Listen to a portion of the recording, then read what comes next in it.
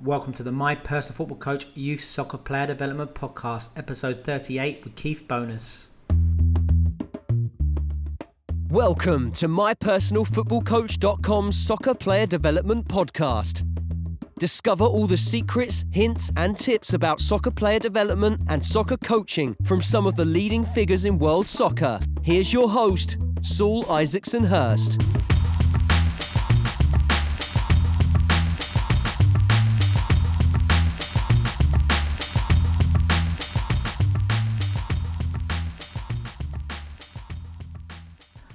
Hi guys, welcome back to another show. This week we've got a fantastic guest, someone who's been really instrumental and pivotal in my coaching career and still is always on the other end of the phone. So I often ring up to ask questions about tactical and technical questions about my coaching.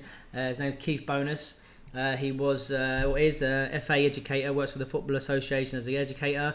He was unfortunate enough to be my level 2 and level 3 tutor. Helped me through that. Like I say, a real big positive influence on my career. And he's a bit of a local footballing legend, actually, in South London and Surrey in particular. And he's really has inspired many coaches, as you'll hear on the programme. Many coaches who've gone on to work in the high echelons of the game. He also was one of the pioneers in women's football, was a manager of the Charlton Ladies team, one of the most successful teams several years ago. Also manager of Watford Ladies as well, which I was fortunate to help out of him as well for a short time last season. And he has a wealth of experience, someone who's worked full-time within the game his whole career. So whether you're aspiring elite coach or just someone who wants to work within the game at any level, this really is an episode not to be missed. And I'm really was a privilege spending an hour or so in Keith's time and just chatting about football and his experiences working at all those levels. So this is really a real good one. If you are enjoying the show and do enjoy the podcast, please do leave a review. It really does help. I really would appreciate it. Thanks very much as well also for all the feedback we're getting for the e-learning course, the My Personal Football Coach 1v1 small-sided games, a ball mastery course. Getting loads of feedback for it. Just wanted to share someone sent me a great message and I asked him to put it down in an audio tape for me. Philip, who's a coach from Ireland. So here's him feeding back about the level 1 ball mastery and 1v1 course and how effective it's been for his coaching. I've recently completed the Level 1 Elite Soccer Coaching course with focus on ball mastery and 1v1 practices. In working through the modules, I found again a deeper understanding of how important those aspects are to be included in the training environment, particularly with younger players. The task within each module really helped me focus on how I design my practices, particularly when dealing with those younger players I mentioned. I would highly recommend the course to anyone. The visuals that are provided within the course in terms of demoing practices were brilliant to incorporate into my training environment. So there you go. Like I said, really privileged that people are getting so much value out of that course, and people will keep feeding back, and we're continually trying to develop it and bring it on. Like I say, it's just about 1v1 become really popular now. I've been banging the drum for a long time, but it seems to be now finally getting in vogue again. Lots of people talking about it, but I think it's important to understand the ideas and the theory behind it and how to set up an effective session. It's not just about setting up a 1v1 with someone dribbling at a player. 1v1 looks a lot different all around the pitches, and understanding a bit about ball mastery and effective use of small-sided games. Big couple of months for me. This is always the busiest time of year, so I'm out to LA next month in a few weeks. Really looking forward to that. I'm going to try and get down to San Diego as well, working with LA Galaxy out there. Also, we got some partner clubs out there, so we're filming some of their players and getting them on the app. If you're interested in a club partnership, how you can support player and coach development, just drop us a line and we can set you up a free demo. But really privileged again that we've got so many partner clubs from all around the world coming on. This really is unique. The My Personal Football Coach club partnership really is unique. The only thing that really supports players individually and coaches. You can log in and check the usage of your players as well, and it really is relatively inexpensive. So if you're interested in that, drop me a line. But yeah, really excited to go down to LA, and then June really is just back in London, working with a lot of professional footballers pre-season, getting them ready for the new seasons. That's always the busiest time of year. And then again, July and August, lots of players visiting me from around the world. Lots of young aspiring pros, lots of young players and pros as well. And then building into another trip to Hong Kong in September. So busy few months coming up, but we've got some great new podcasts as well. So keep it tuned. And without further ado, let's get into the show. So Keith Boanas, welcome to the show. Thank you. Can you give us just a little bit of a brief description of your playing and coaching journey up to this point? You do know I'm 60 next week. Yes. So brief is tough, but as a young player, I never reached the heights of professional level. I broke my leg twice in my teens. So I was at Chelsea Development Centres, they were called back in the day, just trial centres. And when I broke my leg, I never got back into it, so I was out for a couple of years. When I eventually went back playing, it was at amateur and semi-professional level, which is where my career carried on. But coaching-wise, I was part of a very successful school team at a school called Barnwell School in Stevenage. And they wanted to stay together when we all left school, so we literally called ourselves Barnwell Old Boys, even though we were all like 16 and 17. And I was the oldest, so they said, right, you're the coach. But at school, they'd kind of earmarked me for teaching and stuff like that. So I was kind of a natural leader. I was captain of many school teams. So I was happy to take on the responsibility. So that was my first coaching job, management job, if you like. And that just kind of continued playing and different levels until I moved down to South London in 1986. We won't talk about the different marriages, but that was with my second wife. I took over a business in London. I actually quit playing then. I quit playing at semi-pro level. I was with a club called Nebworth, and I quit playing to take up a business, actually a pub in the Walworth Road, near the Walworth Road in South East London. And I got a chance to do the preliminary badge with Millwall while I was there, and also while I was there, because the customers knew I'd been in football. We started to kick about over a local park and formed pub teams, as you'd call them, Sunday League teams. That quickly grew to 5 teams and youth teams because of my organisational skills, if you want to call it that. And like I said, I did my badge with Millwall. Les Reed was my tutor, and a guy called Nicky Milo, God rest him. And they recommended me to go on to do the A licence that year, which was the old advanced licence, not the UEFA. That didn't exist at the time. So I went to Lilleshall, I think, the following year, and then it went from there to the UEFA A in '97, and the rest we're going to talk about in a minute, so I won't go on. Then it reached the pro licence not until 2012. So an extended journey with lots of experience in between. I didn't rush anything. So what was your first coaching job after that school? I mean, so you paid. Yeah, your first paid. So my first, obviously I started my own teams in the pub, and I actually took those teams into county level. Yeah. I actually bought the lease on the ground, which cost me an awful lot of money. It was a bad move. I actually had to make myself bankrupt, and that's when my second marriage collapsed, unfortunately for other reasons as well. But fate's a funny thing. So I carried on with that club and took them as high as I could. Wasn't salaried, but my first salaried role was with Tooting and Mitcham. Because I'd been successful in the other level, a player at Tooting and Mitcham that had played for me recommended me to the chairman. They were in trouble. They were in the bottom 3, I think, of the Ryman second division then at the time, and he just said, I know a guy who's a really good coach. I was an A licence UEFA A, and I was county coach for Surrey by then, so I had a good reputation already building up. And the chairman took a chance on me, and obviously within 2 years we'd won promotion to the Ryman Prem. During that time I'd also carried on doing courses, and I'd met the women's and girls football development at Charlton Athletic, and I became the first, I think, A licensed coach to become a Centre of Excellence director for girls. And everybody kind of looked at that strangely, but that was obviously salaried, and that grew into being head coach of the successful Charlton women's team alongside the Tooting role. In the end I had to give up the Tooting role because that became too much of a commitment. And so when did you, because the first time we met was in 2002, I think was when I did my level 2 with you, and you were the coach educator with the FA in Surrey FA. Yeah. So how did that role come about? The Surrey County coaching role came about through a connection. I knew a trustee board member of the Surrey FA. I had previously started coach educating with the Kent FA. I was called in by Darren Hare, who I'd met on the UEFA A, and I'd been quite successful at that. I was actually living in Streatham at the time, which was within the Surrey area, and I knew a guy called John Tasker at the Surrey County FA, and he knew the role of county coach was coming up. Neil Bath was doing it at the time, but he was going to shortly move on to Chelsea, where he's still at, and they offered me the role, and I took it, and I've maintained that for 25 years. So yeah, you would have been on one of the earlier courses, but not the earliest. No. So tell us a bit about that then.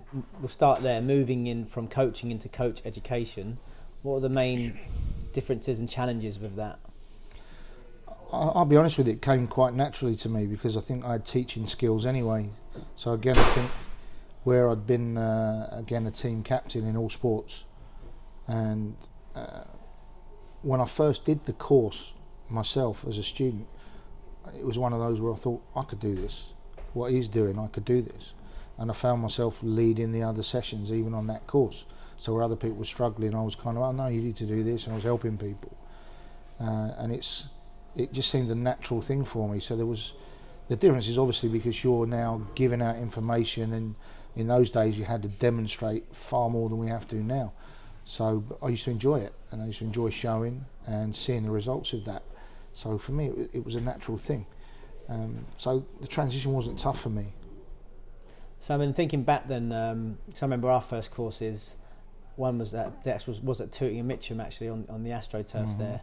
And and I was thinking about, we talk about this a lot because think about all those coaches that you've supported throughout the years. I mean, I mention this a lot. You're still really positive in my coaching life, so I'm always ringing you up and badgering you. But I mean, tell us some of the people that you've coached down the years who've come through your courses. Oh God, who maybe the high profile ones that people might. I think the highest profile ones that I came into contact with over the years were. Sean Dyche did his B licence down in Kent, and at St George's Park conference he actually mentioned that his tutor was in the audience when he was being interviewed, and how scared he was when he was going to deliver the session. Chrissy Powell, Dean Kiley. Yeah, they were on my. They both kind of chose through the Charlton link to do it with me rather than go the PFA route. They actually wanted to see how, if you like, the grassroots guys and the semi-pro guys were doing the course. And they both made a conscious decision to come on one that we did at Cobham, and they were star pupils. They were absolutely superb with the other guys on the course, but they really appreciated it, the other guys as well. But they were fantastic, took part in every session, helped the other guys, really humble, and yeah, I've stayed in touch with them both since. Chrissy, through his career, he's gone on to obviously manage at different levels, been president of the PFA, and Dino's actually goalkeeping coach here at Crystal Palace right now. Not had a chance to meet him yet, but that will come. I'm sure he's still in touch with Kopi, my wife, who obviously trained with him when she was at Charlton. Others, Jason Yule, I did him way back on his prelim back at Wimbledon when he was there, and he's currently with England. He's obviously gone through the ranks at Charlton as a coach really successfully. So thinking about then all these young, hungry coaches like myself back in those days. What are the main what's the main messages you want to get over to them? Obviously, you've got the technical and tactical information, but what are the other key things that you really want to give to the new coaches coming through? I think there's absolutely no question that your personality kicks in, and your own ambitions and the way you portray those ambitions. I think most of the ones that have certainly been successful are the ones that have that real passion and vocation for teaching and coaching and wanting to give. It's easy to say we all want the financial gain from it. I've got a pro licence, but I've never earned anything close to Mr. Guardiola or anybody like that. But I'm really proud that I've got that and the route that I took to get it. So I say, if you've got a passion for coaching and teaching, and your biggest reward is always what you give to the people that you teach, and you see where they go from there. So that includes players that I've coached as well as coaches that I've coached. I'm absolutely proud of the people that have reached heights, and that's people that have come from a real grassroots background. They're either now they're CCDs for their counties, or they're coaching at decent semi-pro levels, or they've made a career out of coaching. You know, whether it's the highest level or not, if they've made a career out of doing something that they love, and I've helped them along that route, then I'm happy with that. But I also say to them, when you start giving back as well, you need to be the same with whoever you teach. I want them to kind of, you could say, carrying my legacy, but everyone's different in the way that they portray themselves and the way they put things across. But I always instill, don't be too proud, if you like, and always be humble, and even be prepared to regress and go and coach the youngest kids. You know, I never say no. I get friends now, will you come and do my under 10s or my under 8s, and I'll pay you. I don't want paying. If I've got time, I'll come and do it. And I think you've got to be like that. If you love the game and you actually love the rewards of seeing players enjoying what you do, then you've got to be that way. If you're doing it as a task, then I don't think you approach it in the right way. I think it's interesting you mentioned teaching and learning. So I found, you know, after starting my coaching career with you and through that journey, and then going to America and coaching, when I did my teacher training, I found it. I seemed to take to it a lot quicker than many other people did, because I had that grounding in that field, if you like. It's very similarities. Do you feel that's important? I think there's a lot of similarities between, you know, teaching there and the way we deliver to kids on the football pitch. I think it's how receptive you are to being taught yourself, because not everybody's academic, not everybody's capable of learning at the same speeds. We know that, whether it be academics or playing, it's irrelevant. I think there's quite a few of the guys that I've taught have gone on to be, i.e. coaching teachers like yourself, or they're coaching coaches, and they're all doing well at it, and I'm proud of that fact, and I like to think that something I triggered in them is what's caused that ability to we always say stay open-minded. It's a cliche, but you have got to stay open-minded to learning, because everything changes every day in this game. And the years I've been in it, the goalposts have moved so many times that you get dizzy. But if you're talking about coming out of maybe educational teaching into football coaching teaching, of course there are strengths you can take from one to the other, but it's like saying a top player can automatically become a good coach manager. It's not automatic. There's still an element of learning and how to cross over those bridges. But what I mean is that I found that basis I had helped me, you know, hit the road running, as it were, in terms of going into a classroom with lots of young children in there. And absolutely. And, I understand that. So that was really powerful. And it's interesting to think now, I mean, talking about teaching and learning and how the game's changed slightly, or some perceptions of the game in terms of how we teach young players in terms of game-based stuff and stuff like that. This is a big controversial area. What's your thoughts on this, and about thinking about how things were and how things are now and how things have evolved? Well, as I said, football. I think the goalposts have changed that many times. You get dizzy, and you talk about all the different methodologies now that have obviously gone through the youth awards here. Yeah, if you look at like the youth awards here and the different, we talk about constraints coaching, Ben Bartlett's expertise in that area,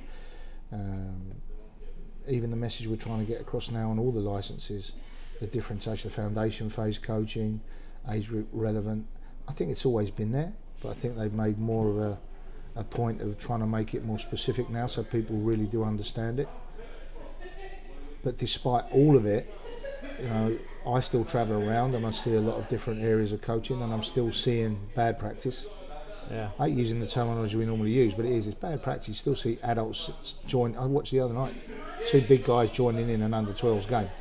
Proper tackles, smashing the ball as hard as they could in a little 8-a-side game on a pitch next to where I was doing an in-situ visit on a B licence. And it was scary. I actually filmed a little bit of it so I could show the coach I was teaching and make sure he never does it. But I think, I mean, if you look at Pete Sturgis' stuff, I think he's being highly revered, and rightly so. I think wherever he goes, he gets a big audience.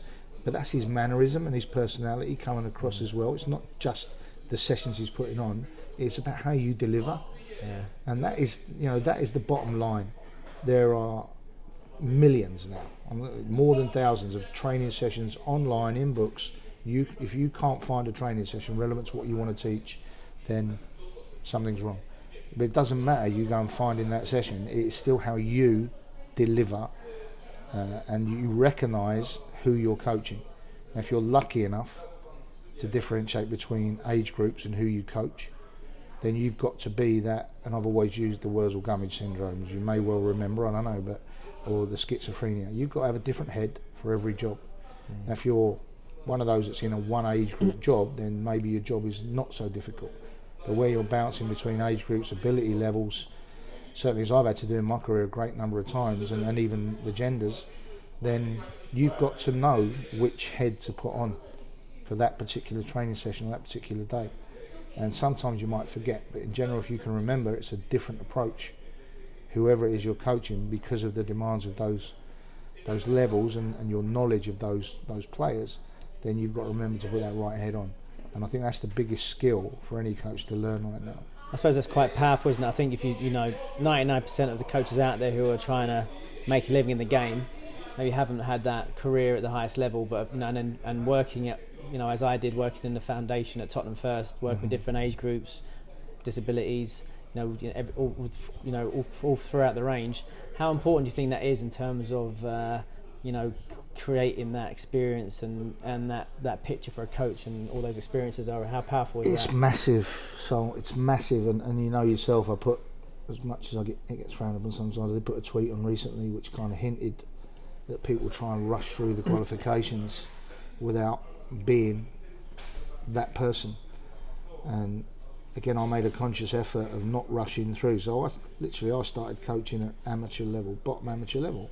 And I was, again, like I said, I'm prepared to coach little kids, I'm prepared to coach big kids, I'm prepared to coach adults, women. I've coached disabilities, I work for MenCap. I deliberately kind of went around the world. I went over to Holland, I went over to Spain to watch people, watch different coaching styles. I was then obviously lucky enough in 2009 to get across to Estonia in a role that allowed me again to be part of the UEFA development programs, where I was available to visit most countries in Europe and look at some of their coaching methods.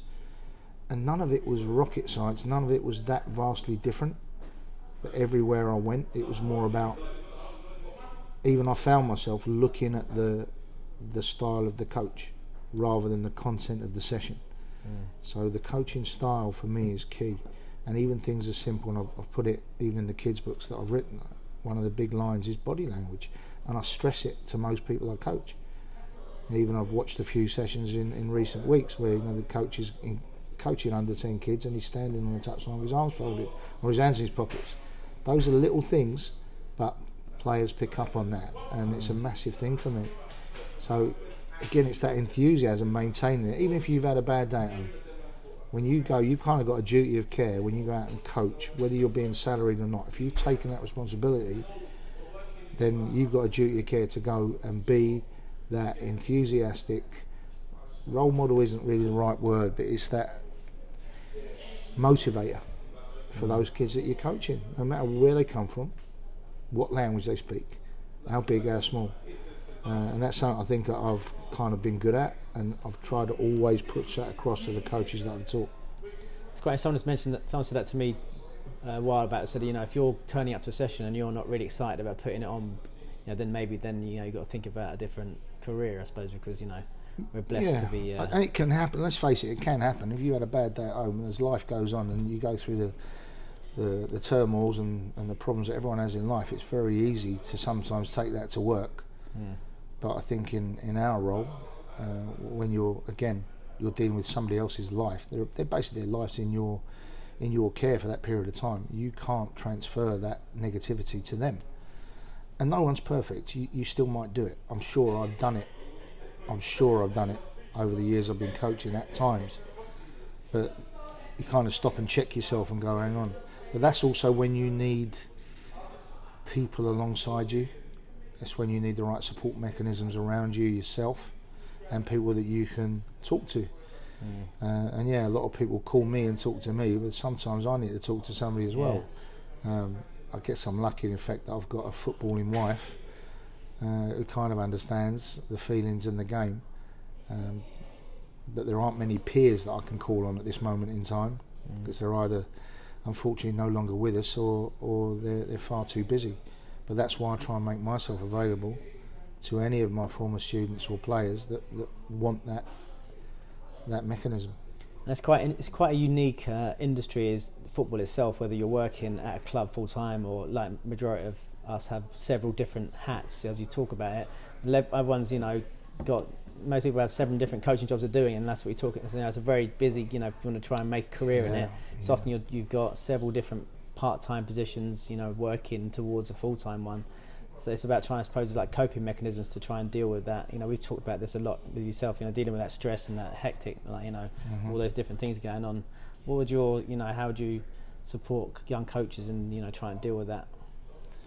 I think it's obviously time management, because it's like anything, if you're taking on too many roles, you're probably going to be good at some and crap at others, or you're going to be okay at some, expert at one, and struggling with the other one because you're overdoing it and stretching yourself. And I have been in that position, and that's when it's worried me. Am I giving my best to every single one that I'm working with? So I do think it's about balance, and it's about life balance. And the one thing you do learn as you get older, without being morbid, when people start getting ill and you start losing people in your life, you then try to state back, well, your life and your family is still the priority. And some of us are without a doubt guilty of neglecting our families when we're going through those kind of career areas. We put that first and we focus on that, and it's very easy to neglect the people that you love. And I know I've been guilty of that. It's probably cost me things in my life. But as I said, fate's a funny thing. It kind of has worked its way round. But the advice would always be to pace yourself. And I do get questions like that. The one you just asked me, I get coaches, how do I do this? I need to make money, I need to do this, but I really want to do that. The reality of the world, especially in this country, is that the opportunities may not be here. And what I'm quite adept at doing is saying, well, explore further afield, like I did. The Estonia thing was a lucky one for me in a sense, but I didn't hesitate when I got the opportunity. It was like, if I don't do it, I'm going to regret it. And as I said, even when I was younger, I did the US thing, I did the camps and all that, but I know there's people over there now in America that, even my age, that started that way and ended up going over there full time. And they live there now. They're US citizens, they live their lives there. And there's even guys that have gone to Europe, Sweden and places like that, and ended up staying.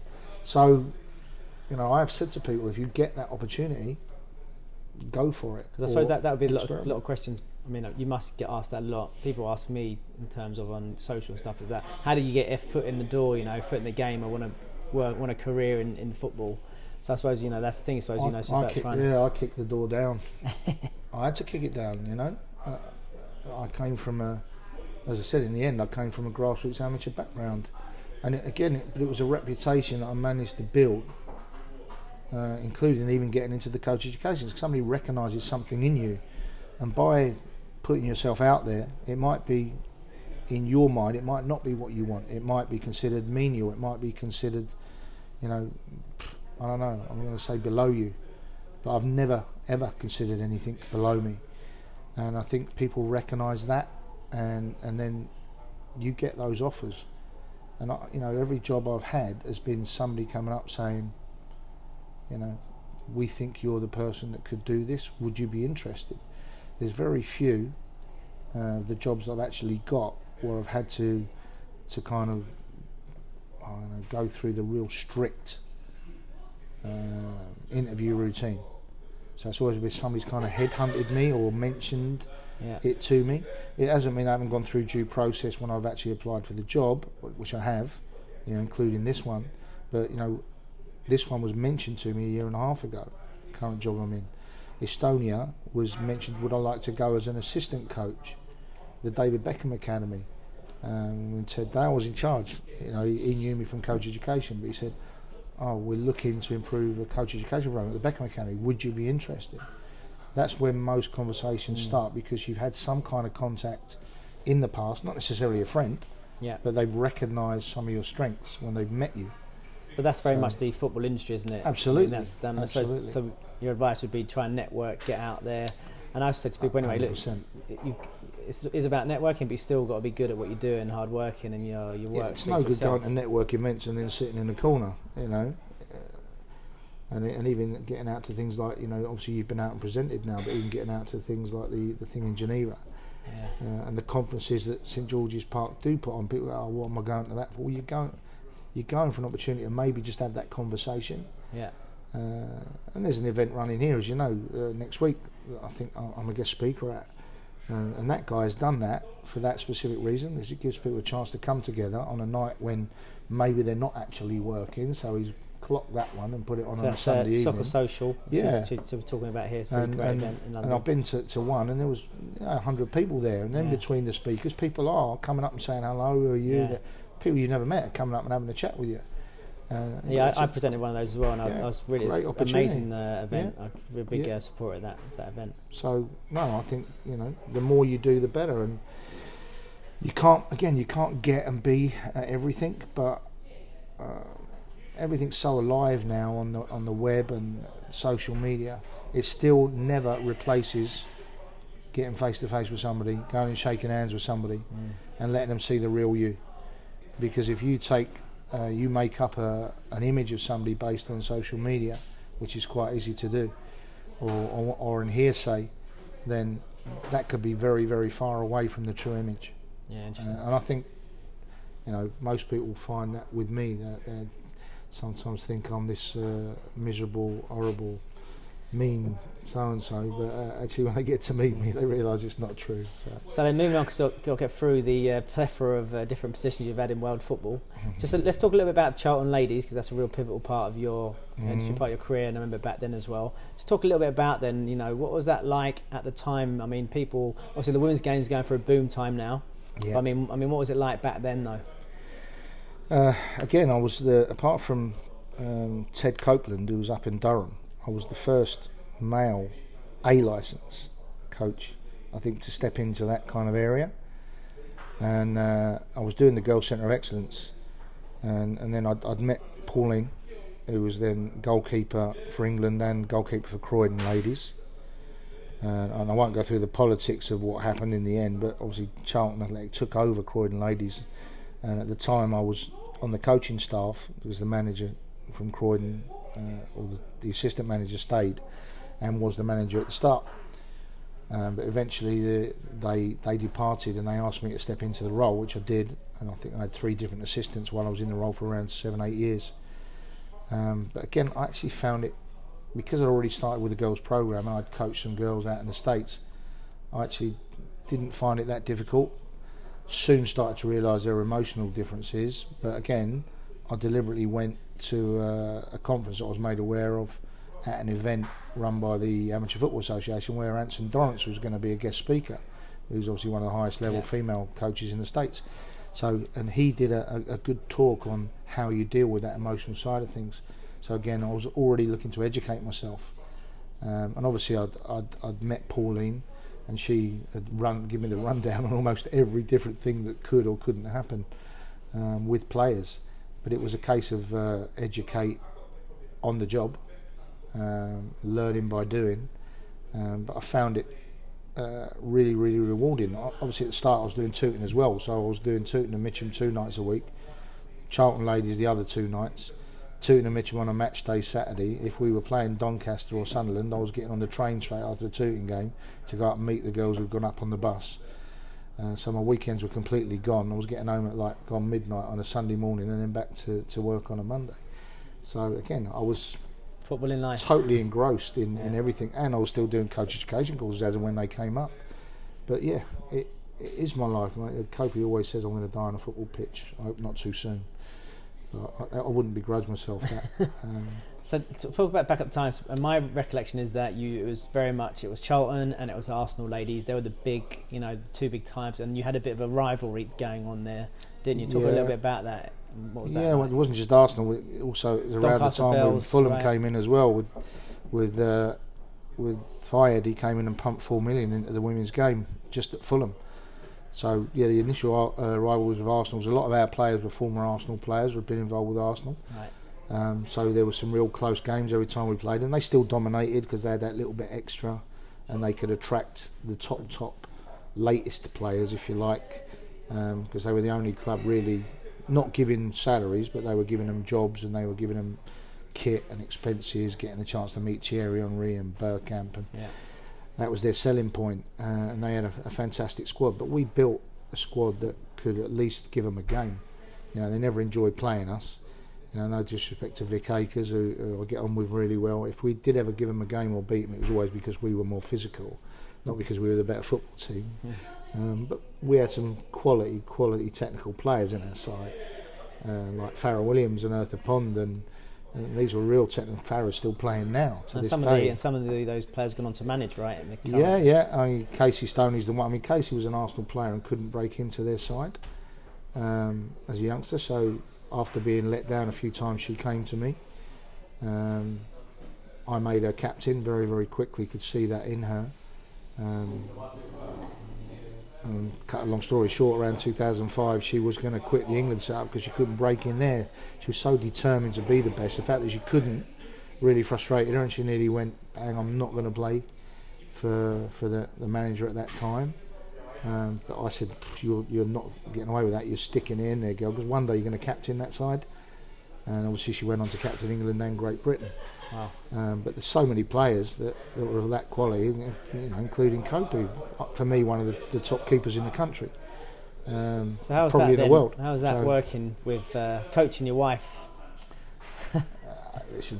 Kopu's such a strong character, she didn't need a lot of coaching. Yeah. She's such a dominant figure and determined person in life as well as in football. She didn't need a lot of coaching. She was a leader, even if she wasn't the team captain, which she was a few times. She would lead from the back, and her best season was probably conceding around 8 goals, purely and simply she controlled the team in front of her with her voice. Yeah. Such a massive presence. So, but the rivalry with Arsenal was ongoing. But then, as I said, Fulham broke in. He put 4 million in. They brought over the Norwegian gold medal winning half of that team. Came over, and then he took all the best players from all the clubs, the Rachel Yankees, the Rachel Units, from Arsenal, from Everton. Tried to nick a couple of mine, but to be fair, didn't. They never ever took one of our players, and I always say that's testament to the spirit we had. You know, we had players that they would have certainly loved, but they made offers to Casey, for instance, but she was loyal. And she respected the opportunities I'd given her and the help I'd given her, and she wouldn't go. So that was again quite a humbling time, and we gave them a game as well, even though they were as good as they were. I think we drew 3-3 with them at their ground. We were the first thing to take points off of them when they got into the top league after they'd smashed the leagues below. Wow. And it was quite a sing-song in our dressing room that night. Some of it I can't repeat. I remember quite passionate. I remember one post-match interview you did after you won one of the cup finals against Arsenal, and you were talking about Wycombe Wanderers. That would have been the League Cup final. Won the League Cup final, and you were talking about maybe you'd had so many attempts, you tried so many times, and sometimes you questioned yourself. Yeah. But to talk a little bit about that process and I think if you fail at the same thing more than once, it's like making the same mistake. You always question: are you capable of learning and capable of improving? And I would never blame the players. But what I would then look at is my influence on the players. So at that point, I'm questioning: could I influence the players any more than I've already tried to do? Because I felt I'd done everything I possibly could. Obviously, alongside the staff that were with me at that time, but you're leading the staff as well. So the buck stops with you. So when you haven't won it X amount of times, you do ask yourself those questions. It's like if you're on a losing streak at a club, you'd start saying, which element of this is me? Is it me? And if you're not honest enough to at least consider that, then again you're in the wrong game. You could say, is it feeling sorry for yourself and you want someone to come and it's not you? And just a little quote I just heard recently when QPR sacked Steve McLaren, that one of the players, he went into the dressing room, the players said, "Gaffer, it wasn't you, it was us." Well, it probably wasn't meant patronisingly, but I'm not sure that McLaren would have really took any credit from that or gone, well, thanks very much for telling me that. It's a little bit late. It is your job to be that leader, and sometimes you have to take responsibility. If that means either resigning or getting the sack, you have to take that on the chin. The resignation thing's a tough one, because the moment or the timing that you're doing that, you don't want to be considered as somebody that quits and walks away. Yeah. And that's something I've prided myself on, that I've never quit and walked away if I've really believed I could change it. So when you make those kind of decisions, you have to know 100% you've come to the end of the line in that situation. And that's really only happened to me once at amateur level, not at any other level. And I've either been forced out through circumstances, or I've made the decision based on principles. And I won't name the clubs that happened at. So then moving on then, because I want to try to get as much as possible here from you from your long career. Talk about then the Estonia job. You talked about the importance about going abroad, trying new. How important was that? What was that like, having to make that trip into the unknown, and then what was it like being out there working with those women? Majorly tough decision at the time, because I knew that my wife wouldn't come with me. She was in a very good job working for the Metropolitan Police, and obviously because you don't know what's going to happen, you don't want her to uproot and give up your home. So the decision was made that I would go. It was an offer of a 3-year contract initially. Again, before I got offered the job, ignorant to the fact that even Estonia existed. So obviously I had to do some research on it, where it was, a bit of the history on it, so I did that. And the weather conditions were quite scary on paper, but it was an offer that I could not refuse, like I said, knowing that I'd regret it if I did, because I had driven myself to want to be an international manager. I'd applied for the England women's job here more than once, and the latest kind of application processes did say that you need international experience as well as the UEFA Pro licence. I didn't have the Pro licence at the time, and I didn't have international experience. So when this opportunity came up to get some form of international experience, bang, I had to say yes. I did have the discussions with my wife, but she knew me and she knew my ambitions. So she heavily encouraged me to go, even though it was probably breaking her heart. And the night that I left to fly over there was probably one of the toughest nights in my life, because she was in floods of tears on the doorstep. I think she believed she might never see me again, because I was going over into a country that the reputation was 3 women to every man, and she's thinking I'm going to meet somebody over there because I'm going to be away from her. So it was really tough. And when I arrived over there, it was freezing cold. It was in January. It was about -10. They put us in a really the first night in a cold hostel. The room was cold. TV didn't work. And I laid on the bed crying, thinking, bloody hell, what have I done?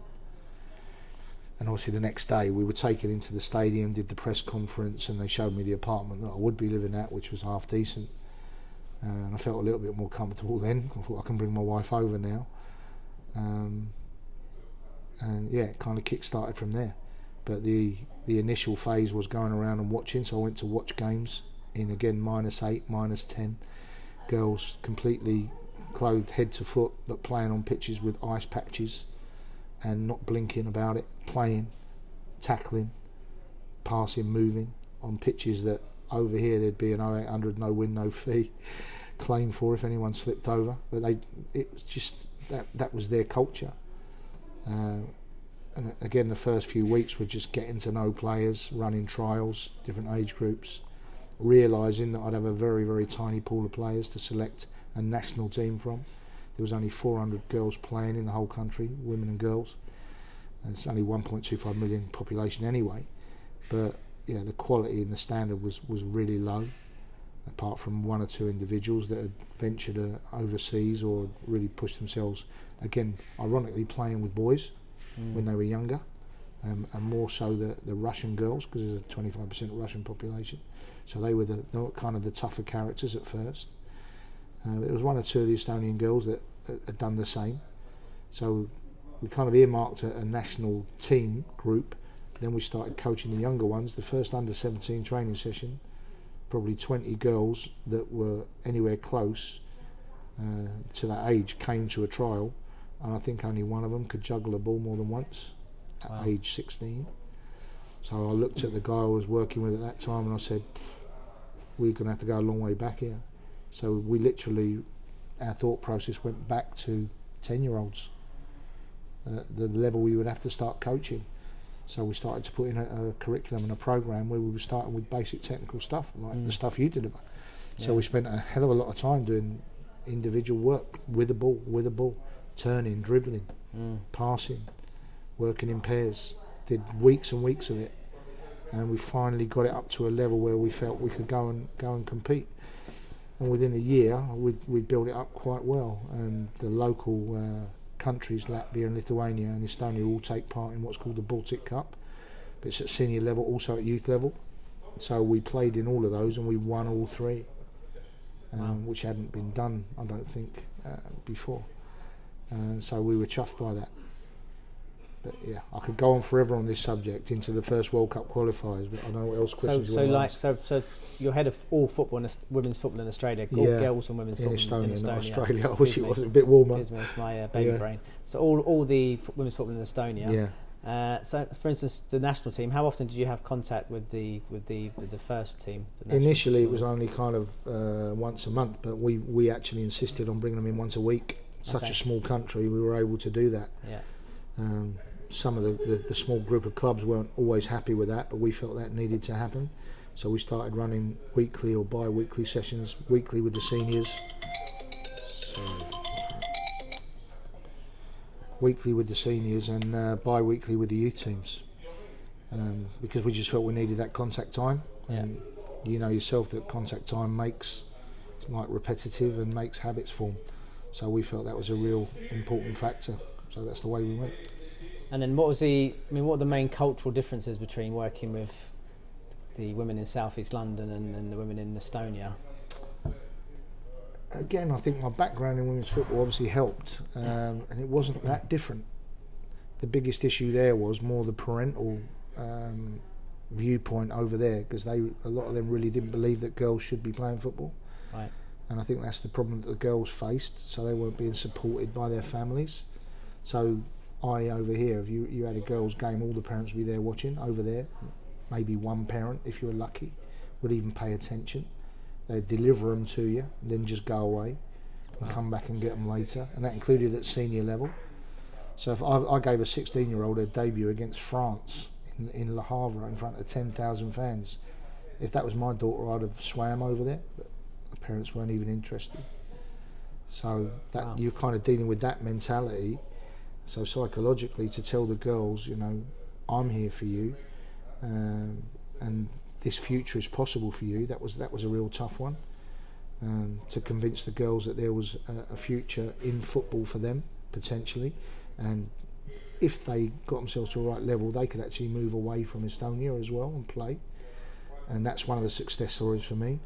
And then I also got, through my assistant coach there, who was a female coach called Catherine Garner.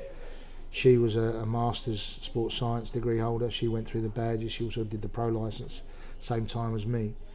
And she helped me massively along the way there with the coach education side, so I worked with her in that as well. So we actually developed a mindset in girls there where they believed they could be better than Estonia almost. Better than being in Estonia where there was no payment for playing and it was a totally amateur game. So in the end we've got, even now I think there's still 3-4 girls playing in Finland, there's 4 girls playing in Italy, there's one who's been in Hungary for the last 6-7 years in the top team there. A couple went out and did scholarships in the States. One's now a coach at Maine University in America, and one's playing in Cyprus, and they're in salaried positions. They never would have dreamt of that when I went. So for me, those are really success stories. And we also qualified over 60 female coaches during the time I was there. There was only one female coach when I went. Wow. So yeah, there's a lot of success stories. And what about day-to-day life for you? The boy from South London. I didn't. I'm ashamed to say I didn't learn the language. Very difficult language. Apparently, almost as difficult as Mandarin. Chinese. I learned the terminologies, so colours, numbers, football terminologies. Say hello, how are you, goodbye, thank you, enough to kind of shop. But I never got lessons. I could have gone to private lessons. They did supply a teacher. There were some German coaches there. They supplied a teacher for the German coaches, but they never bothered going. So then the FA cut that opportunity, so I didn't get it. So I tried to learn as much as I could, listening and watching. But we're put to shame by the fact that they all speak English. And they did. English is mostly their second language, and it's also the way that the Russians and Estonians conversed in general. They'd speak English to each other, although some could speak either parts of the other language. So I didn't have to work hard at that, so it wasn't a major barrier. And but what was it? I mean, on a daily living basis, I obviously lived in an apartment on my own. But Pauline, being in the job she was in, was able to come over for 4 days, 5 days at a time during shift patterns. I was able to fly back for kind of a week at a time here and there. And in truth, and she'll say it as well, it probably enhanced our relationship, because the time that we did spend together was absolute top quality. And I went over in 2009. We'd been together as a couple for probably about 9 years at that point, and in 2010 we got married. So I came back that first year and proposed around Christmas time, and we got married that year. And we're still together now. We're 20 years now, I think, this year. So something's worked. Essentially, so you mentioned it earlier, but there's a sort of saying within the football industry, that the divorce is part, comes with the territory, especially working within full time. Within the football, working with many hats on. So what do you do to combat that and make quality time for your loved ones? I think again, unfortunately, it's a lesson that you can learn the hard way, and that's what we said earlier. I try now and try and say to people, look, your personal life, you've got to make time for it. You've kind of got to set aside days in your calendar where you're going to say, that's for us. I guess I'm really lucky in the fact that Pauline was a top player. She committed all of her life to football as a player, so she never had any social life. She didn't drink, she didn't smoke, she sacrificed weddings. She was meant to be godparent to a nephew, but the day that they were going to get him christened was on a match day. No chance. She's playing in the match. So she understands that mentality. So I was lucky in that sense. Where it's hitting me is now, as we're older, and like I said, seeing some people pass away, and we don't want to lose any more time together. So we haven't had a holiday for 3 years together, a proper holiday, apart from a week, I think. So this year we've already booked 3 weeks away. Wow. In November, because we've got a timeshare. So we've made that this year that we're going regardless. Even if it means giving up a job or getting the sack from a job, we booked it. Flights are booked. It's paid for. We're going. Yeah. And we owe that to each other. As I said, I'm 60 this year, and it's our 10th wedding anniversary next year. So, we owe it. But yeah, for youngsters that are juggling plates, just be careful. And you do have to have partners and family that do understand. That's your job, and that is your passion, but you as an individual have to sit and reflect and just be careful and what means most to you. And I know that you're a new dad, and I'm sure you're doting on the little one, and I know you make time for that, but yeah, anybody else, if you need that advice, just be careful and don't let it overtake what should be the priorities in your life, and that's the people you love. It's funny, 'cause when I was the decision to leave Chelsea was one of the hardest ones I've ever made, but because I had my academy role and I had my 2 football businesses, and I remember one day I turning up to Cobham with 2 different trainers on, and boss looking at me and say, what's and because like I said, it's just too much, and then that was my decision as well, thinking at some point you need to try and start a family, and you may think, what are the priorities I need to actually think about, what's lifestyle. It goes back to that again. Are you then giving quality to the people that are employing you, or exactly. Well, that the was jobs my that you've feeling, undertaken? And the minute you're not giving that quality, you really, to be fair to yourself, to be fair to them, and out of respect, you've got to kind of go, well, maybe I need to give something up. And even to be fair, when I was as you know, I was doing Barking Abbey. I'd already made a subconscious decision to give that up, whether this role would come up or not. So I actually was going to take some time out and just do the coach education and the Charlton role, which would have given me some breathing space. Probably the mistake I've made is that I didn't take that break in between, because this job needed to be stepped into fairly quickly. Yeah. So currently you're what's your job title now? Coach Development Manager here at the Palace of Life Foundation. At Crystal Palace and the Foundation. And there's so many. You're working at Charlton as well. You work at Charlton. Yeah, head coach and technical director. The player manager there is a guy called Peter Adonai. Again, ironically, I'm mentoring him on his B licence, and I'm his in situ tutor. A fabulous guy, massive potential to go higher. Thoroughly enjoyed working with him. Very, very different character in the dressing room, as well as his coaching ability. It's really impressed me, and hence I've stuck it out. So it's just over a year now. Obviously we won promotion last year, and this year, the chairman probably wouldn't be happy with a mid-table finish, but we're now just broke into the playoff spots, and we've got 3 games left. I think if we win 2 out of 3, we're guaranteed a playoff position, which again will be another challenge, but we probably I wouldn't say overachieved, but we've done more than people would have been expecting or happy with. So then talk a little bit about, so you finished in Estonia, and then what did you do? What was your next role? When I first came back, I struggled, to be honest. I couldn't get a job, and again I was contacted by somebody connected to Watford. Their ladies team were in turmoil. They'd lost their manager. They were dropping down the league, and somebody knew that I wasn't doing anything. Again, a guy called Carl Lingle, who's partner of Sean Williams, who used to play for Arsenal Ladies but played for me as well at Charlton, and ended up was a manager at Watford at one stage. And then I got contacted by the general manager at the time, and I met her line manager, and they asked me would I help them out. So I did, and I went in there under conditions that I would try and settle the ship, which I did very quickly. Brought in players, brought in an assistant coach that I trusted, attracted some of my older players, and came in. We did that, and we were moving forward. And I'd hoped to take them into the WSL, but unfortunately the club decided against that. And because that was kind of the agreement that I'd made, I chose to walk away from that position at that time.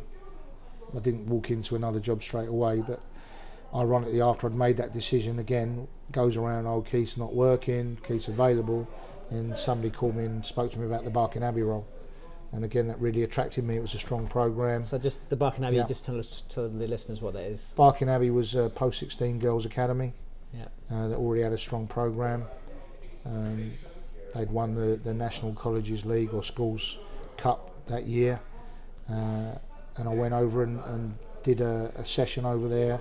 I was impressed by the enthusiasm of the girls and the staff that were there. The outgoing coach, Sharon Brown, who was going off to work for the FA, what she'd achieved there and built, and the programme they had and the facility, I thought, this is something I can work with. It was 13 miles away from my house, not too far, but I hadn't taken into account the infamous Blackwall Tunnel. But at that time it was okay. So I did that for 13 months. Again, won the schools trophy, the college Premier Cup, and we also won the league. Went over to the States a couple of times on showcase tournaments. Had a real great time with them, a good bunch of girls, and it's quite sad to say goodbye to them, but it was one of those where I'd reached that stage where I just felt that was the time. Just wind back a bit to the Watford experience. No, it didn't end great there, but just because obviously I was lucky enough to come and help you out a little bit there as well. I found that quite an intimidating environment to come into, because first time I'd worked with women's football team, so I didn't really know, in terms of you know, how to act, you know, what that, and then they just end up taking the mickey out of me. Great, and you realise the banter's just the same it is with the men's team. Yeah. I mean, what was it like being back? I mean, I remember coming to some games, and you know, that being back and the excitement, the energy of match day at that level was, you know, was that a bit like a drug for you getting back into that? Yeah, I mean, of course, I get a little bit of that at Charlton, but yeah, that at that point. I love being involved on the touchline, and again, you watch. So, is it a different character on the touchline? I don't know. I don't think so. I think again, you learn from all your experiences, and obviously, my experience, even at national team level, meant that I approach games and preparation and match day stuff maybe differently to when I was back at Charlton. Yeah, I loved it. Again, I had a good group of players. You know, you work with them, and again, that's an environment that you generate, that you build.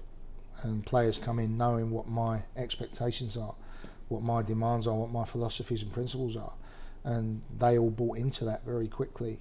And I felt I had a really respectful bunch and a great group, as you found when you came down. They would never, they'd have the banter with you, but they also respected you, and I know that they enjoyed what we did. And again, you know, as you know, at the time, I felt there's a place for that. And again, we had the luxury then of the 3 nights training, so we could slot that session in. Yeah. And it fitted nicely into what we did, and I know the girls benefited from it, because you could see it. You know, when you can see results of work on a match day, whether it's individual skills or whether it's in team cohesion, you know, that's a result of your methodology, whether it's you doing the coaching and whether it's people you bring in. And I always felt that I brought in the right staff. Wherever I've gone, I always feel that I've managed to recruit and enlist the right staff. And again, I've never called them absolutely that my staff. I've always used the word colleagues.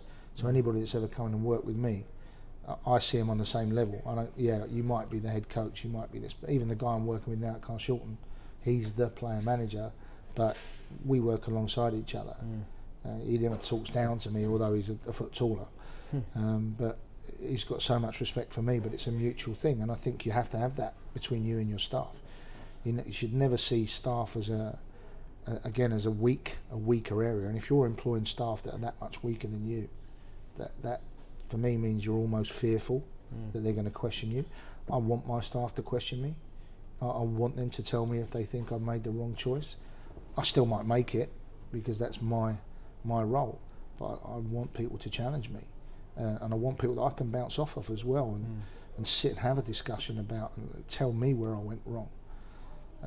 It's no good having people that are too shy to do that. But it's quite a unique environment. Because what I noticed straight away is that you've got the older players who have, you know, the seasoned professionals, if you like, have been around there for a long time, and then the younger, more eager, and it was juggling that dynamic, which was really interesting for me. And there's different personalities and trying to motivate different players, and some players obviously weren't particularly buying into some things, and some were. You know, how do you juggle that? And because also obviously it's really different to coaching and Barking Abbey girls, different issues, solutions, or problems, whatever. Again, we were talking about it earlier. Again, the Wurzel-Gummidge syndrome. It's knowing which head to put on, and again, cool. Again, that's where experience does come into it. So, and that again goes back to our earlier discussions about jumping through your badges. You've got to gain the experience by doing it. And again, I know I've learned from every single experience, and I have had the pleasure of working with high-level pros down to the lowest level. And you take chunks out of everything, and when you're in that environment, you try and piece it together. I mean, you had the luxury of working with Wardy, who's a fabulous pro, and her mentality, even with the kids now, because she's still the senior player there, the team's still going, but she's kind of a grandmother in that team. I hope she don't listen to me and get insulted by it, but she's had to deal with that. But she's a fabulous character, and she's done that, and she's a mother herself, so she's almost mothered the team. Not grandmother. I'll say mother, Wardy, not grandmother, in case you're listening. But you've got to recognise your leaders in the team. And then you use them. You kind of bring them in. You know, let's call it into meet the parents, into your circle, and you kind of encourage them to be a part of your coaching team, and they can then go and they can be your peers. So they're your peer pressure workers on the younger kids. So you don't want to have to keep putting a young player in and saying this, and this. Yeah. You go, Wardy, you go and have a chat with her, because she'll respect you. So again, you're not automatically due that respect from every player. You have to earn it, and it's a two-way thing, as you know. Yeah. So in the meantime, can you use maybe another individual within your group that they will listen to and they will respect? And that could be another coach, it could be a player, it could be another member of staff in another capacity, but somebody that they'll listen to. And there's always someone that they'll listen to, even if just for the sake that they want to annoy you by saying, well, I'm going to do what they said, but not because you told me. So again, it's working that out. It takes some cleverness, but again, it comes from experience in it. And I've certainly experienced it. I suppose now that, talk about Wardy being the mother, the grandmother, her team, but you're like the father or grandfather of the women's game almost. It's almost you've had so much influence over coaches and players. I mean, surely then that we just had this chat when we won the games I was at, and another one of your proteges was playing against you, was the manager of the other team, and it's almost like right, I've got to beat Keith. Keith. It's almost like every week you're playing against someone who's. That's happening to me now at semi-pro level in a men's game as well. So many ex-students are managing other teams. And it does put pressure on the team that I'm coaching to a certain extent, but it is, again, it's humbling for me that they feel that way, but they'll also come up and if you like, the hugs you get after the game and the handshakes are genuine, and the discussions you have are always respectful, and if they've beaten us, they get that full respect from me, but it hasn't happened that many times. But so certainly in the women's game, players in other teams as well that played for me in the past, you never lose touch. Even now I go around watching some of the women's games as well. So I went to watch Charlton Man United the other week. So Casey obviously managing Manchester United now, highly successful. We have a really good chat before the game. But probably 6 or 7 of the Charlton girls I coached either at one club or when they were kids at Charlton. Wow. And they come up to me, their parents come up to me. When are you coming back? When are you coming back into the women's game? When are you going to be managing the team again? I want to play for you again. And I get those kind of messages on a daily basis. Merrick Will keeps in touch all the time. There's a coaching job going at this club. Are you going to take it? I want to come and play for you again. Those are massive kind of plus factors. And again, so what do you say then? When are you going to get back into? Would you like to get back into to management? I did a recent interview for the South London Press. I'm sorry I keep writing about that, it's there. And one question he asked was does that mean it's the end of you being the manager, the head coach, if you like, rather than the number 2? And my answer is never say never. But I've kind of said to myself, I don't want to go through any drawn out application processes, so I'm not going to go, I won't say begging, but I'm not going to go saying please give me this job. He put a big headline on the article saying that I'm still available, in a nutshell. I can show you the paper when we go out. I've still got it, but it was like, no, if somebody came to me with the right, and it's not the financial offer, I can assure you of that, it's got nothing to do with the financial offer, it's got to be the right opportunity to be back on the touchline and being the decision maker. I'll never lose that adrenaline rush. Did you miss that day in, day out with the players? And I'm missing it right now, if I'm honest, as we said earlier, because it is your buzz. I want to be on the old saying, on the grass, if you like, and I can't run anymore. The legs are properly knackered, but the brain's still working. The enthusiasm's still there. I think the knowledge is definitely there. And I know how to use the player method now for demonstrations if I have to. I can still do a walkthrough. I can certainly still paint the picture. I'll always remember watching Dave Sexton many, many years ago at Wembley doing a session when he'd had a triple heart bypass and obviously couldn't run, but he just pointed and cajoled, and the players did exactly what he wanted him to do, because they hung on his every word and he knew what he was saying and they believed in what he was saying. So I think as long as you can do that, great if you're still mobile and you can still demo like you do in your role, but then I can always use you, see? So I've built so many friendships and relationships with i.e. students like yourself that I don't call students anymore. People ask me, yes, as an ex-student, but you're a friend and you're a colleague. Lads like Pete Augustine at Surrey, CCD in Surrey now, started his level 2 with me. Level 3 went through, again, nervous wreck, and got him through that. And even Casey started her badges with me, did a 2 and a level 3 with me. And again, going through her A licence, I've got my final assessment, and other people that have contacted me, can you help me with my session? I never say no. And like I said, I've got this 1 in 10 rule that my mum taught me, that if 1 in 10 appreciates it and benefits from it, you're always going to get those that forget, and those that go on a different career path or a different mindset for whatever reason, and that's definitely happened to me. And I don't understand it, but I accept that that's part of human nature.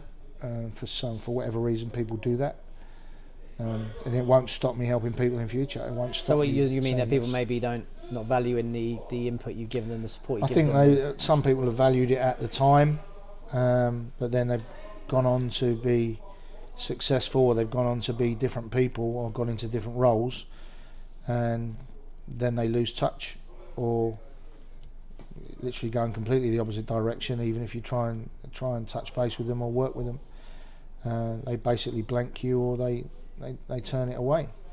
And yeah, I found that really strange with a very small group of people. But you know, I get angry and upset, but I can't let that last, because there's bigger priorities in life, as we spoke about earlier. So if that's the way they want to be, that's the way they want to go, then you know, they're the ones that have to look in a mirror. If it's that way. But I'm more enthused by the amount of people that have constantly kept in touch. I keep a lot of the letters, a lot of the messages that I get. I copy and paste them. I've got them in testimonials on my computer, on my hard drive. So when I'm feeling a little bit cheesed off with things, I can just look through those and go, wow, you know, I helped that person do that. I helped that person do that. You know, and it even goes as far as the people saying that you changed my life for the better, and you've had that much of an influence on me, and if it wasn't for you, those kind of sentences are actually quite strong. So those are the ones that will make sure that I never stop helping people if they ask for it, even though, like I said, sometimes Kopi will say, why'd you do it? And just as lastly, I just want to interest you, because obviously you talked about you're working at Charlton now, men's in that non-league environment. What's that like? I mean, in terms of like, what's the difference between working with those guys and then with the work we worked with the Charlton or the Watford Ladies? And what's the main contrasts and differences and challenges? As I said, going back in the day, Charlton and Mitchell was my first role in the Ryman second division, so that was the step up into that non-league environment where everyone's playing for an envelope. So you get a mixture of young players that are still hoping that one day they're going to get the break, older players that are relying on the money to put towards their mortgage, and some that you know, without a doubt you'd have to call mercenaries, that are in it for as much money as they can get, but they're not actually going out and don't really care about the club they're playing for. I think I changed that culture at Tooting. I had a great team. When we won the league, it was a fabulous team, a group of players from the captain downwards. And sadly, we lost one of them a couple of years back to motor neurone disease. But the team had a reunion recently, and we all keep in touch. And so again, that's a legacy that stayed in place from the culture that was created. And I think, being at Charlton, as I said, the player manager is a real strong character and commands a great deal of respect from the players, not because he's aggressive, but because he's that type of individual. Yeah, he's honest, he's straight down the middle with them when he's speaking. He won't accept any kind of nonsense, disruption. He won't accept a negative influence in the dressing room. When he walks in the dressing room on match days before the game, the room drops silent. So they'll have the music blaring, they'll be dancing, talking, but as soon as he walks in, music's off, the room goes dead silent. And he's a very quiet speaker, and the way the dressing rooms are designed at Charlton, there's kind of a corridor off the main dressing room. It's not that big, and I kind of sit around the corner, and sometimes when he's speaking I can't hear him. because he speaks so softly. And at the end of the speech, he says, "Right, Keith, you got anything to add?" I said, "Well, I didn't hear what you said, so I don't know what to add."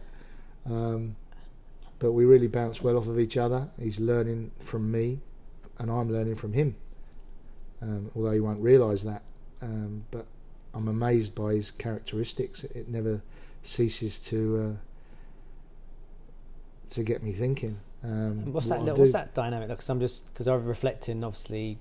Well, spending a bit of time with you when you were at Watford. Yeah. You're working with Albert underneath, who's your assistant coach. Alberto's working with me again. Ironically, he's the goalkeeping coach with us now. Yeah. So Alberto, who's another long time student yours, who's working with you. So he was the assistant. You're the boss, and then now you're the assistant, and that's the boss or the colleague you call that. What's that different dynamic like in terms of There's how challenging is that? A little bit less pressure on me in the sense because we've had a successful 2 seasons, and obviously when you're being successful, the competition for places stays high, and when a player's not playing, more so than when you're not successful, the players that are not playing are even more upset and harder to manage. Well, Pete has to deal with that, and I do speak to players because they call me separately and ask me about their game. And if they've been dropped, they ask me what did I do wrong. But I always let Pete know whatever I've said and however I've fed back to him, and I'm always honest in my feedback. He knows that. It's not as stressful. I still get stressed in the dugout because Pete is a player manager. Sometimes he's playing, so I have to assume the role in the technical area. And the last couple of games again, there's certain points in the game where I can feel the chest tightening up, and I'm thinking, you feel the anxiety. You can't help that because you want the team to be successful.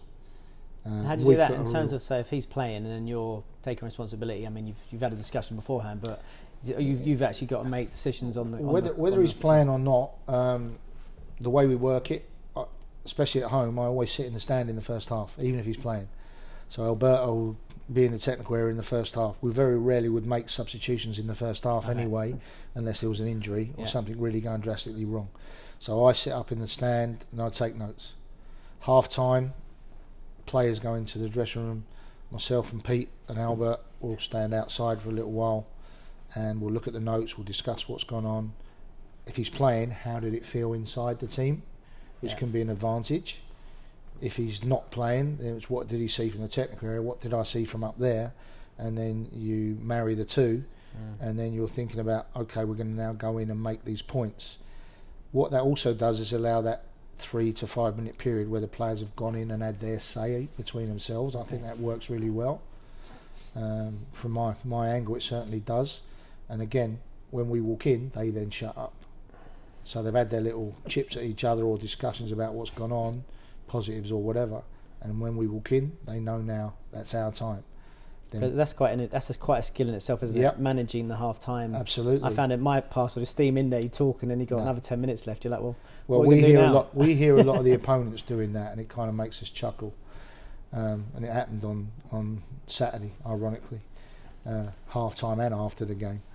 So Pete will walk in, silence. These are the points. Bum bum bum bum bum bum. If we're going to make changes, this is what we're going to do. And then he'll just say to me at the end, have I missed anything? So from the notes that I've given, if he hasn't said it, then I'll just add that on the end. And do you have the Keith Boanas hairdryer come out ever and have a little blast? It's not to that extent. It's happened a couple of times where the performances were so bad. I think once last year and once this year, where the performance dipped well below the levels that we accept. So we then made a conscious decision, or Pete makes a conscious decision not to speak. He can't, because if he goes, I haven't seen it, but apparently if he does go, it's like a volcano erupting, but I've not seen it. So rather than do that, he says, I'm not going to say anything. So he kind of controlling himself by saying, I've got nothing to say, Keith, can you take it? So then, I've hit him, but not chucking things about.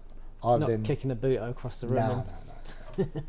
No, the worst I've ever done is throw a book down on a, but not in this team. In the past, even I could tell you a story about Tuna Mitchum back in the day, but that's an old one. But in this club, no.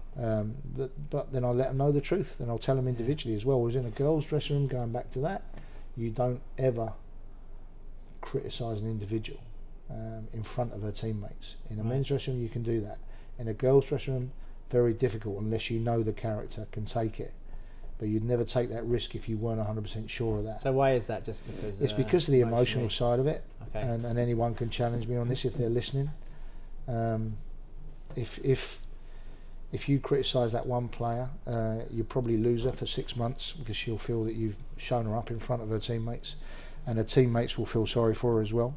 Right. So you get this kind of domino effect. Yeah. And it's likewise if you praise only one player and not the rest, then the favouritism thing kicks in. I'm not saying it's across the board, but certainly in my experience, it's the truth. It's another thing that Anson Dorrance spoke about back when I went to that conference that he did. But in a men's dressing room, obviously you can go, well, you were this today and you were that today and you didn't do this and you didn't do that. And they'll kind of take it on the chin, or they'll come back at you, but then you go out and it's forgotten. Some things you could say in a girls' dressing room may not be forgotten.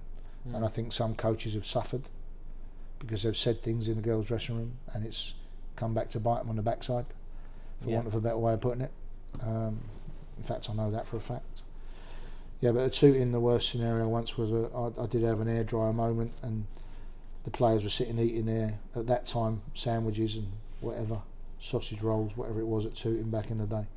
And I literally told them they're not getting their money, their money, and I actually doused some envelopes with lighter fluid, and I lit the envelopes because it was a concrete floor, and the money wasn't in the envelopes, but they didn't know that.